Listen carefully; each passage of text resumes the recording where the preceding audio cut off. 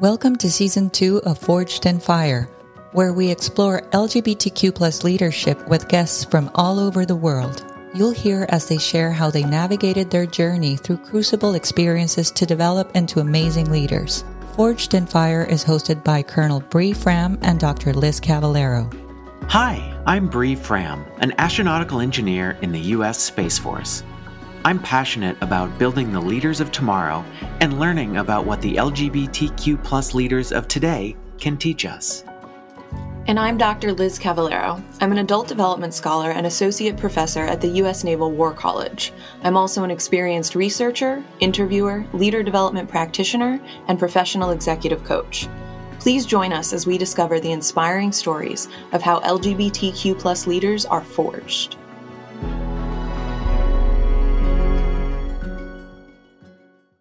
Welcome to the first episode of Season 2 of Forged in Fire. Today, we are thrilled to be joined by Amanda Simpson. Amanda is an advisor and consultant on aerospace, energy, and DEI as founder and CEO of Third Segment, LLC. She's a nationally renowned speaker and has presented at corporations, government agencies, civic organizations, colleges around the country on technology and aerospace innovation, as well as gender and diversity. Formerly, she was Vice President for Research and Technology and Head of Sustainability at Airbus Americas. In the private sector, she also worked at Hughes Helicopters, Douglas Aircraft, Hughes Aircraft, and Raytheon Missile Systems. During the Obama administration, Amanda served as Deputy Assistant Secretary of Defense for Operational Energy, as the Executive Director of the U.S. Army Office of Energy Initiatives, Special Assistant to the Army Acquisition Executive, and Senior Technical Advisor to the U.S. Department of Commerce. Her education includes a BS in Physics, an MS in Engineering, and an MBA. She's a Fellow of the American Institute of Aeronautics and Astronautics and the Royal Aeronautical Society. She's logged over 3,000 hours flying in more than 60 different types of aircraft, including float planes, flying boats, unmanned drones, helicopters, light aircraft, and multi-engine jets. She also happens to be a personal friend, to go along with that fact that there are no shortage of accomplishments. In addition, she's a generous mentor. And also interesting in her story is that she's an incredible survivor. Amanda, thanks for joining us today on Forged in Fire. Well, thank you, and Happy New Year for those who haven't heard that yet this year. Ha ha ha. Yeah, no, it's an honor to be here. It's an honor to be asked to kick off Season 2, and it's wonderful that we finally figured out a time to make this happen. So, well, we are so thrilled you can join us, and I want to go back to kick this off with something that I just mentioned. You have talked a lot about the fact that you are a survivor. It is a broad topic, but can you tell us about some of the things that you've survived in your career? And maybe how some of those things grew you as a leader. Oh, wow. I'm not even sure where to start on that. There were so many things where I was counted out, either pushed down or excluded from opportunities, but I found ways to work around them, go over them, or sometimes, leave, because we have to sometimes vote with our feet. But there's a particular story I like to tell. And this was sometime after I transitioned. And I was, at the time, the program manager within the special projects product line at Raytheon Missile Systems. And what that meant was I was running about 5 or 6 small projects. These were projects from anywhere from 3 to 20 people. Our customers were the U.S. military, a variety of different things, but they're all very highly classified projects. And they would run from, about 1 to 3 years in time span. And as each one ended, we fulfilled the contract, I would usually be assigned another program, so that I always had, like I said, about 6 or so going on. After I transitioned a few months later, I noticed that I wasn't getting any new contracts. And the number of contracts went from, 6 to 5 to 4 to 3. And I found myself just not busy. And so I went to my director and said, Jim, what's up? I need more work. And he goes, well, there's some people here who are uncomfortable with what you've done, and they don't want to work with you. And well, quite frankly, I can't make them work for you, so I can't give you any more assignments as a leader. Now, that's kind of shocking when you are a manager and you all of a sudden have no programs to manage. And so, I was like, oh, okay, and left his office and, sat down and figured out, what do I need to do?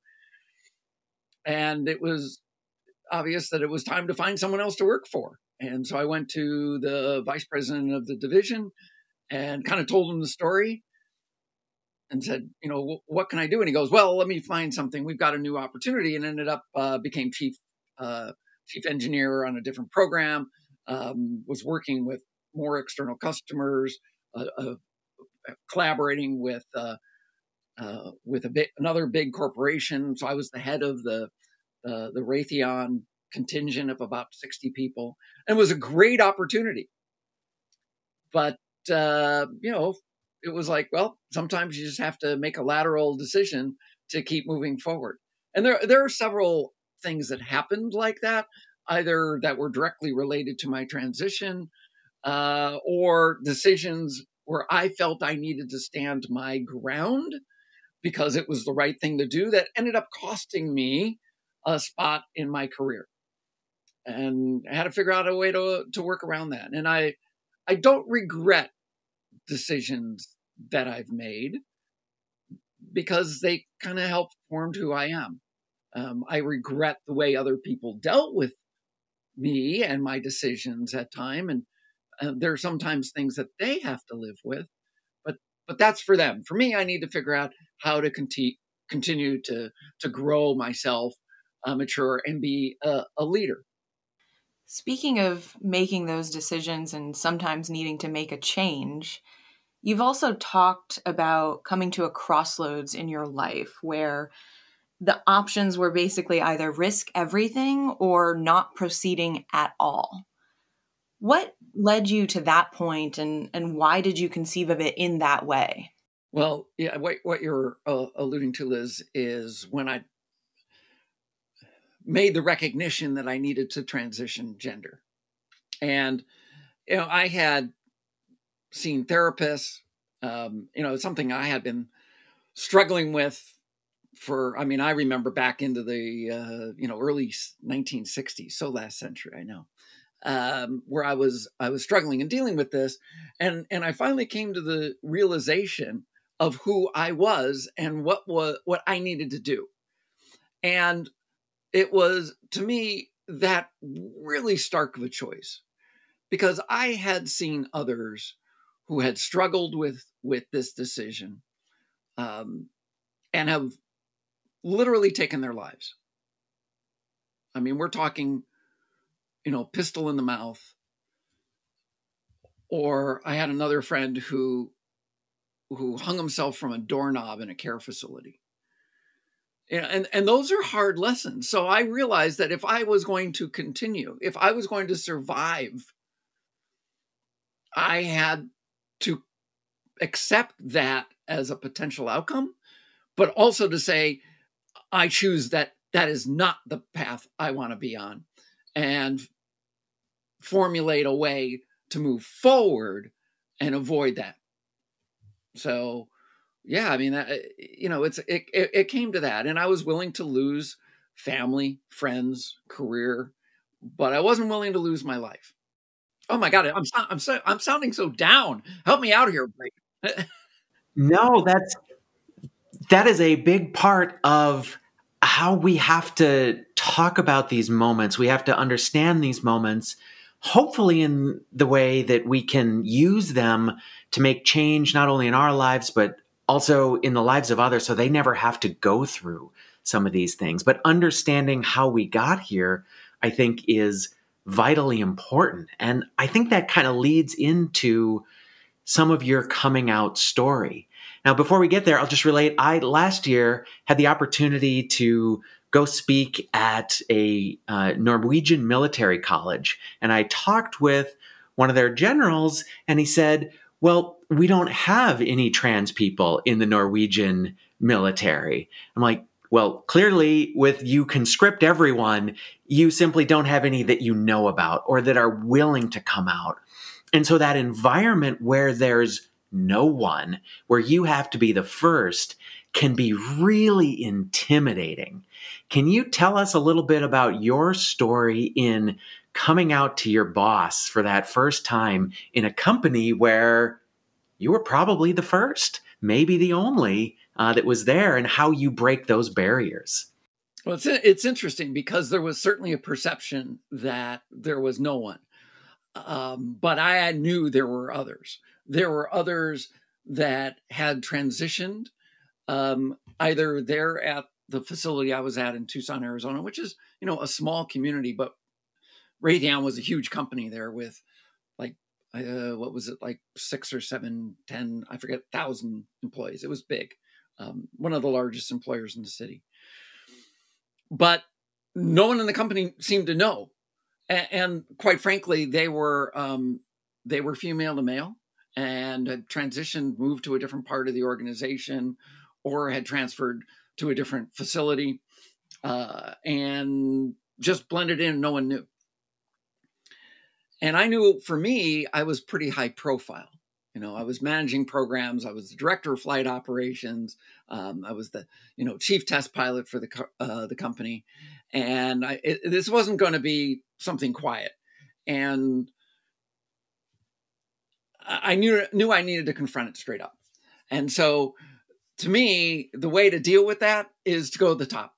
I felt if I can get buy-in from the head of the organization, then that's going to flow back down to the people that I work with and the people that work for me.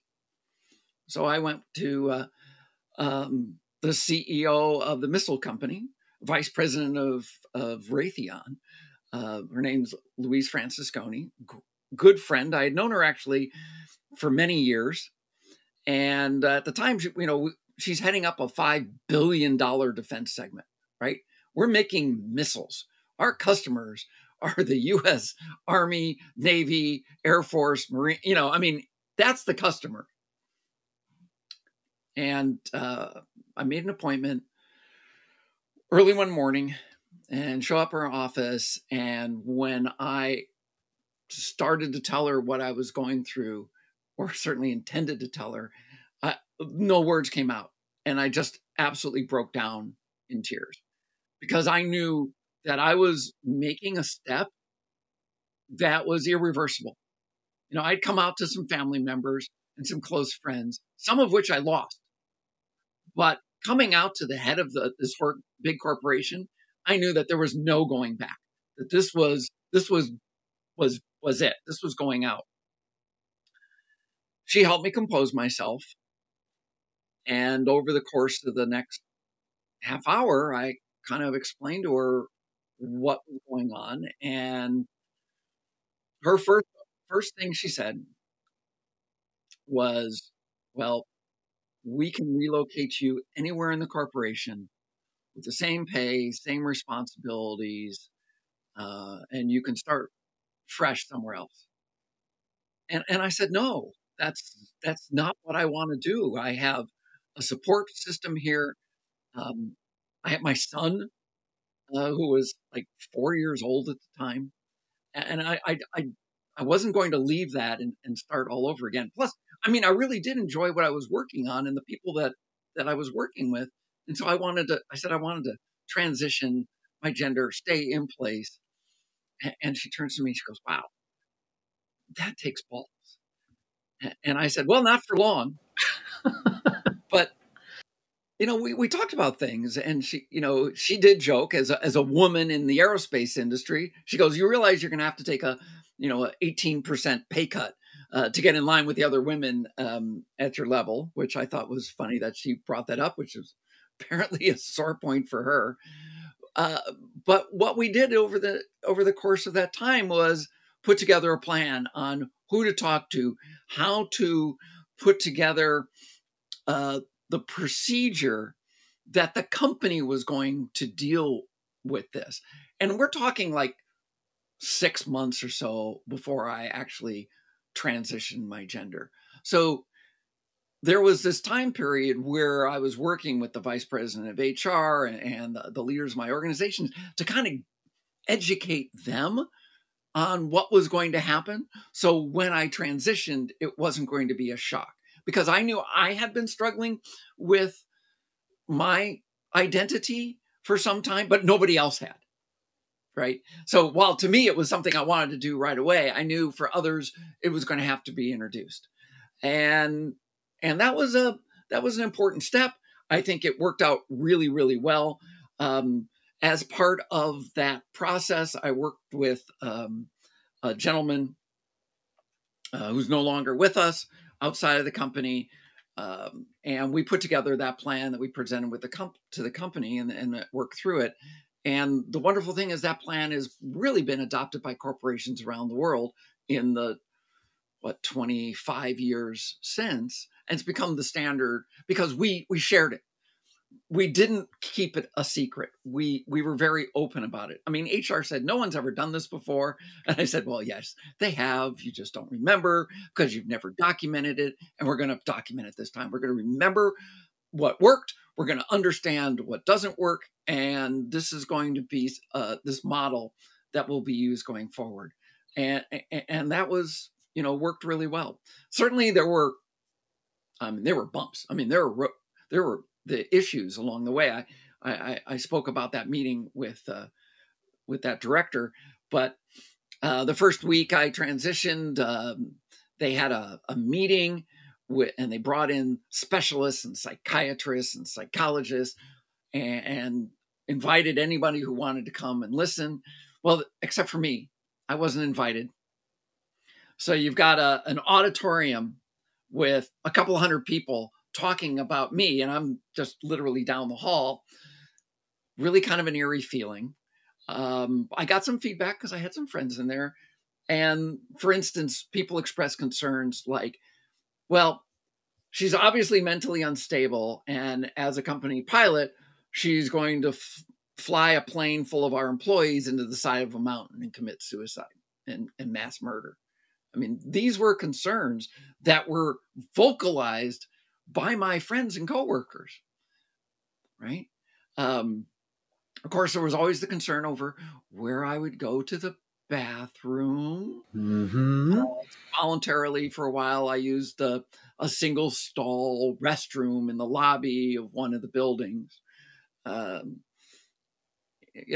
there's stories about how that came to end and whatever. But I realized that it was going to be a shock for others, but I wanted to make them feel as comfortable as possible and figure out a way for me to resume and continue doing what I thought was important and remain an asset to the corporation and a value to my customers. Right? Sure, we had, there were some talk about, well, we need to take you off programs because, your customers, the U.S. military, and this is not a military policy. The military doesn't accept LGBT people. Keep in mind at the time, high security clearance. I was taking, oaths and lie detectors, that with regards to lifestyle choices and all that sort of stuff. And quite frankly, I was not always fairly honest on those things because I wasn't comfortable at this point coming out and potentially losing my job. And it was interesting that some of those program managers on the military side said, no, we worked with her for years. We know and value her ability to do her job. Don't replace her. And that made me feel good. And we were very, very successful on some quite unique programs. But there was challenging periods, and I stayed there for another decade. So the fact that the organization was able to capture and then share the procedures and processes that they utilize to do this at an organizational level and an HR level is phenomenal. And something that we aim to accomplish with this podcast is helping folks understand how they can better support LGBTQ leaders and other personnel inside their organizations. What were some of the things that you observed that maybe individual leaders did that were beneficial and helpful? What was done right, and what advice would you give to other leaders in organizations trying to do this well? Yeah, it's a great question, Liz, because it's all about finding the right allies. And sometimes someone you thought was an ally may not be. So you have to be careful and reach out to as many people as you can, but also be prepared for, quite frankly, I think we call them turncoats. But, I told the story earlier about coming out to that director and how he wouldn't give me any more assignments. Well, the vice president of HR found out about this. And, well, Jim was let go. He retired early. And when he asked to come back as a consultant, the company said no. All right. And when I started, went and said I was no longer going to start, keep using the one single stall restroom, but use the women's room, and someone complained and started a petition that I should be prevented from using that restroom. It got up to upper management, and they say, we don't manage by petition. And if we find that there is such a petition, we're going to fire everyone whose name is on it. I mean, that's leadership standing behind their employees. Right. Oftentimes I talk about leadership, and leaders have to have people that follow you. And when you're a leader, you're responsible for all the people in your command, to borrow a phrase, not just for their careers, but for their personal well-being while they are there doing their work. And you have to remember that as a leader. It's not just about making decisions about how to move forward for your organization and what to do, but it's about supporting the people who work for you. I've always said as a leader, my job is to clear the way for the people underneath me to do their job. Right? It's not about taking credit for what they do, but making sure that they can succeed.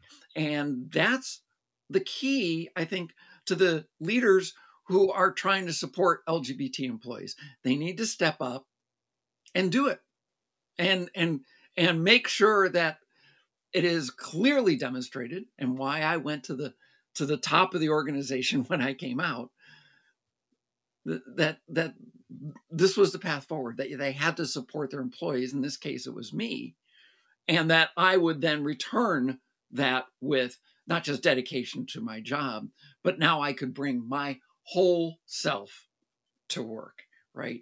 And I mean, my career, just continued to move forward, maybe even accelerated at times, certainly for the opportunity that when I left that organization 10 years later, because I was truly authentic to who I am and was willing to make decisions that were in the best interest of the organization and the people who worked for me. That is incredibly valuable insight into the process and what it takes to support people. One thing that I've kind of pulled out of that as we've been talking is the value of time as a leadership skill, and something that we always have to figure out how to balance in what we give and to whom we give it to. And so you talked about going to your CEOs, the senior VP, who gave you enough time to both compose yourself and to work through a plan on things with you. And that's incredibly valuable. And you, as someone who is very generous with their time, when I was making that decision and that point to transition, gave me your time to sit down at the drop of a hat nearly and talk me through some of the things that were on my mind. So how do you, as a leader, decide where your time goes. What do you do to balance that where you're giving it to others versus, doing the work that you may have been assigned? And how do those two relate? Well, I mean, that's going to be the trait of any leader, understanding how to manage time, right?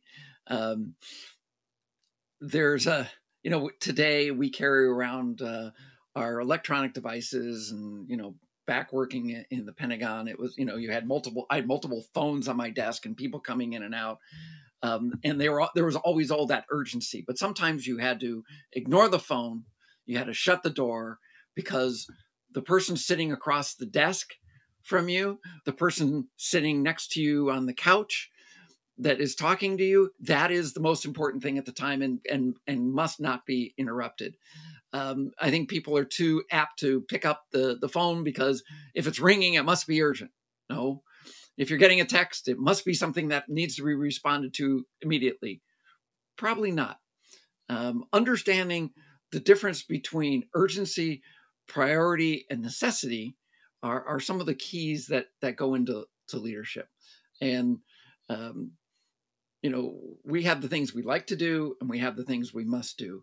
And I often felt that working and developing the people that came to me for assistance, that was usually pretty high on the list. And if that meant that the work needed to go into the evening or into the weekend, well, then that was what was necessary. And, here we are on a weekend. So it's what we do. Well, thank you for being here on a weekend. And for me, it's one of the most fun types of work I could possibly do on a weekend. The story you just shared really illustrated a sense of service and a sense of duty and obligation to support others who are in need, and then being able to prioritize those needs despite many competing demands. And I think that's a perfect segue to move forward a little bit to 2004, when you decided to run for office in the Arizona legislature. What was it that made you want to make that move from corporate to public leadership? There was a variety of different factors. Part of it was during that time when things were getting a little slow at work.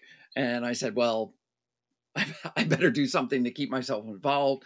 I had already been working kind of within the political community, as I had been appointed as a commissioner for the City of Tucson Commission on LGBT issues, which was the first commission in the country ever to kind of focus on that. And so, and then, I'm quite frank about it. I looked at the folks who were representing us up in Phoenix and going, well, hell, I can do a lot better job than they were. Heck, I'm a rocket scientist. I can figure this political thing out. What I didn't figure out really well was, how to raise money. And I got the word out and all, but I was in a primarily Republican leaning district, and I was a Democrat. I did win the primary election, but fell a little short in the general, only taking 40% of the vote. But I was outspent 9-1 by my opponents. So I felt, a little vindicated there. But it was something I looked at as like, okay, I had transitioned my gender years earlier. And to me, as it is now, looking at a way to give back or to give forward, whichever way you want to look at it. I mean, I had been at that point survivor, successful, had kept my job, had kept parts of my family, and was, seeing a path forward. But I knew that there were others, whether, it was in the LGBT community or, quite frankly, my neighbors on the street, that I felt a desire to help and serve them. And so that's how I got involved in politics. It was a kind of one of those leap off the bridge kind of moments, but the connections that happened in 2004 developed over time, so that by the time 2008 came around, several elections later, and I decided I wasn't going to run for office again, but I got elected as a delegate at large for the state of Arizona to represent at the Democratic National Convention that year. And it was there that I met representatives from Senator Clinton and Senator Obama's campaign. And conventions are awesome, folks. There's some work that has to be done and issues that are dealt with, but it's a lot of partying, and it's really about making those network connections. There was a particular scene I think that sticks out of my mind. I was talking to Barney Frank, who the former congressman from Massachusetts, and we were kind of yelling at each other. And if you know Barney, or if you knew Barney, he had a tendency to kind of raise his voice, but we were yelling at each other in violent agreement.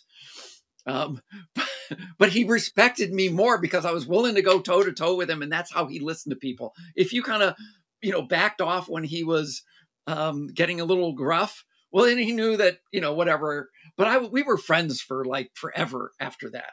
And it was those connections after that led to a phone call from the White House, some months after a month after the inauguration, which kind of blew me away because they remembered me. And it's that networking that leads to these opportunities to try something different, to maybe stretch a little and excel in a new way. And, I had to walk away from a really good career at the time, take a huge pay cut, move myself at my expense across the country, and serve. And I look back at it, and those 8 years were spectacular. The idea of serving our nation to represent the interests of our country on a international stage. I was in meetings where, I had the American flag in front of me, and then, across the table was someone with, their country's flag, and we're negotiating. I'm like, wow, this is pretty amazing to be in that position. And then when, joining the Department of Defense and realizing that I had millions of soldiers, particularly as I was with the Army first, that my decisions were going to be potential life and death, or certainly quality of life indicators for them. It kind of hits home that, what that means. And it's not about the paycheck, and it's not about the notoriety. It's about walking away from, at the end of the day, knowing that you've helped other people. And that, to this day, is still, and that's kind of, part of my ethos is to make sure that I leave people better every day. So we've covered the value of time for leaders. You just talked about the value of networks. I also want to talk a little bit about how the style of leadership may change on the context, the classic situational leadership. You've served in a number of different corporate positions. You just talked about your time in government service and then back to corporate positions.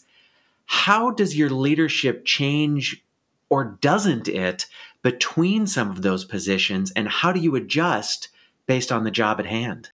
Well, it's interesting to reflect upon because, I've always felt that my leadership style was a collaborative one. And certainly as an appointee walking into the U.S. government, whether it was in the Department of Commerce and the Department of Army, Department of Defense, you're walking into an organization that already exists, an organization that already has a history. It has a mission. It has a way of working. And you're the new person in there. And all of a sudden you're in charge, right? You're the leader.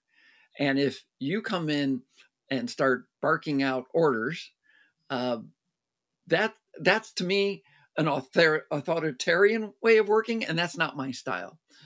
I'm one to listen. I'm one to understand what others' ideas are and work with that team to find the path forward. I had an advisor, a mentor once, who gave me great advice. And she said, and this is something I've absolutely taken to heart and used many times. She says, if you have a path forward, you have a way to kind of deviate from what has worked in the past, and you want to steer the organization in that direction, maybe a better way to do it is make it somebody else's idea. And I do that oftentimes by, having a meeting, and then we'll bring up a subject and we'll start discussing it. And with the questions I ask, I'll lead the room towards a path that I see as an option until someone will come up with that path that I maybe have already thought about for some time ago, and wait for others to kind of pile onto that. And then we'll take that kernel and work it into a real idea. And when it's their idea, they get behind it and they're willing to commit to it. If it was just a leader's coming forward and saying, do this, maybe not. But this is a very Socratic method that you're using. Yeah, well, it works. but you have to be in tune with your people. You have to listen and understand what's important to them, right? That's just kind of the way I see as being a leader, right? Not a manager, but a true leader. You've also said before that as it relates to making change, that most often changes are made one-on-one. So that skill set to listen, understand, tap in and get so in tune with people that you can channel the ideas through them.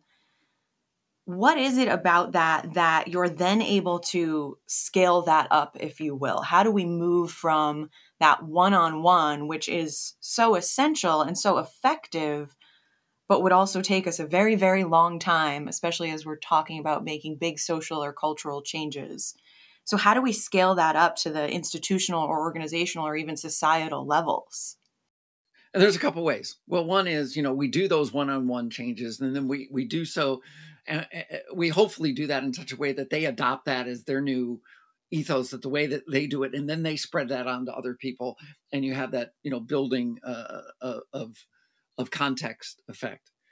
The other way, which when I do public speaking, whether it was, when I did last month for an organization where we were talking about LGBT issues as part of TDOR, Transgender Day of Remembrance, or it was like yesterday when I was teaching, guest lecturing a class for Syracuse University on aerospace issues, is to make that an emotional connection, right? Get people involved in what you're talking about so they feel part of it. When I was talking about at that TDOR presentation, I had a room full of people mostly in tears because I made them understand what it meant to me and what it meant to others, and how it reflected upon society and how it reflected upon them. And they accepted that into themselves. Okay, a room of a couple hundred people, but maybe even many of them would take that out and talk about it and change others around them. And that's how you start that cultural change. Yesterday in the classroom, it was about getting excitement about the new technologies that are being applied in the aerospace industry, particularly I was talking about sustainability, and get them going, wow, this is really cool. And these are students, right? Graduate students, but still students that have their whole careers ahead of them, that want to know how they can make their mark, and to talk about things that get them excited so that then they can apply that to their path. That's how you change larger groups. And so, yeah, you can do it one-on-one. You can do it in small groups. You can do it in large groups, but they're slightly different skill sets. You're not going to walk in on a one-on-one and do an emotional presentation. You're going to do that communication and listen. And it's different when you're at a podium in front of a large group, as I will be this week in front of 5,000 or 6,000 people down in Orlando. It's going to be a lot of fun. So, of course, Bree, thank you for nominating me for that award that will get Monday morning. But I'm also on several panels throughout the week, because once I'm down there, well, why not? So. Well, let's talk about that, because by the time this episode will air, you will have won the Mary Jackson Diversity and Inclusion Award for AIAA. And in recent years, you won the Out and Equal LGBTQ Corporate Advocate Award. You also won the LGBTQ Victory Institute Hall of Fame induction. So these awards are important. They are things that inspire. They are things that recognize the success of LGBTQ individuals. What does it mean to you? And then also, what does it mean to the community for these awards to be out there and to be available to all of us? Yeah, no, well, for me, I guess a couple of things. One, I got a lot of nice lucite on the shelf. But I mean, to me, it validates the work I do. That it, because you mentioned at the beginning, AIAA, the American Institute of Aeronautics and Astronautics, is giving me this award this next week, which you nominated me for. Thank you.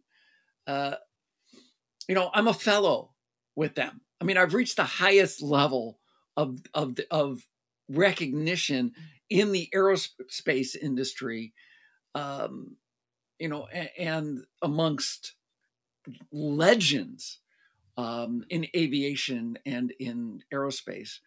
And it's amazing, for me to be there, to be recognized for that, and then also to say, oh, by the way, you did this while you are promoting diversity. And so, yes, one of the panels I'm speaking on at the SciTech conference this week is about aviation and aerospace sustainability. But then I'm also going to do another panel on women's issues and how we get more women involved in the aerospace community, right? So I can do both of those things, and to be recognized by organizations to say, yeah, the technical side is important, but also the personal side of what we do is critical. Those mean things, particularly when they come together, right? I don't want to be seen as a professional gay person or LGBTQ plus person, right? I want to be recognized as someone who contributed to society in moving us all forward, and doing so in a way that allows others to do the same. I think it was, oh my gosh, I'm trying to remember his name. We used to say that starting a path is really hard. We really don't mind using the ones that are there. But, if you're going to start your own path that no one's ever walked down, you have to hold the grass down at first, right? And then eventually not only kick open the door, but it's important that you walk that path enough times that the grass is worn down so that others recognize it as a path. And that door that you kicked open, you got to make sure that it stays held open, that others can walk through. And that's part of what we do in the LGBTQ plus community. But it's also what we have to do as a leader in any organization, is to push for those things that we think are necessary and important, not only for the organization, but for the bigger ecosystem, and just keep pushing. And then eventually people will follow, and people will make that path, more of a road that others are stampeding down through. Now what was a door is now a gateway, and all of a sudden you've realized you've changed the world.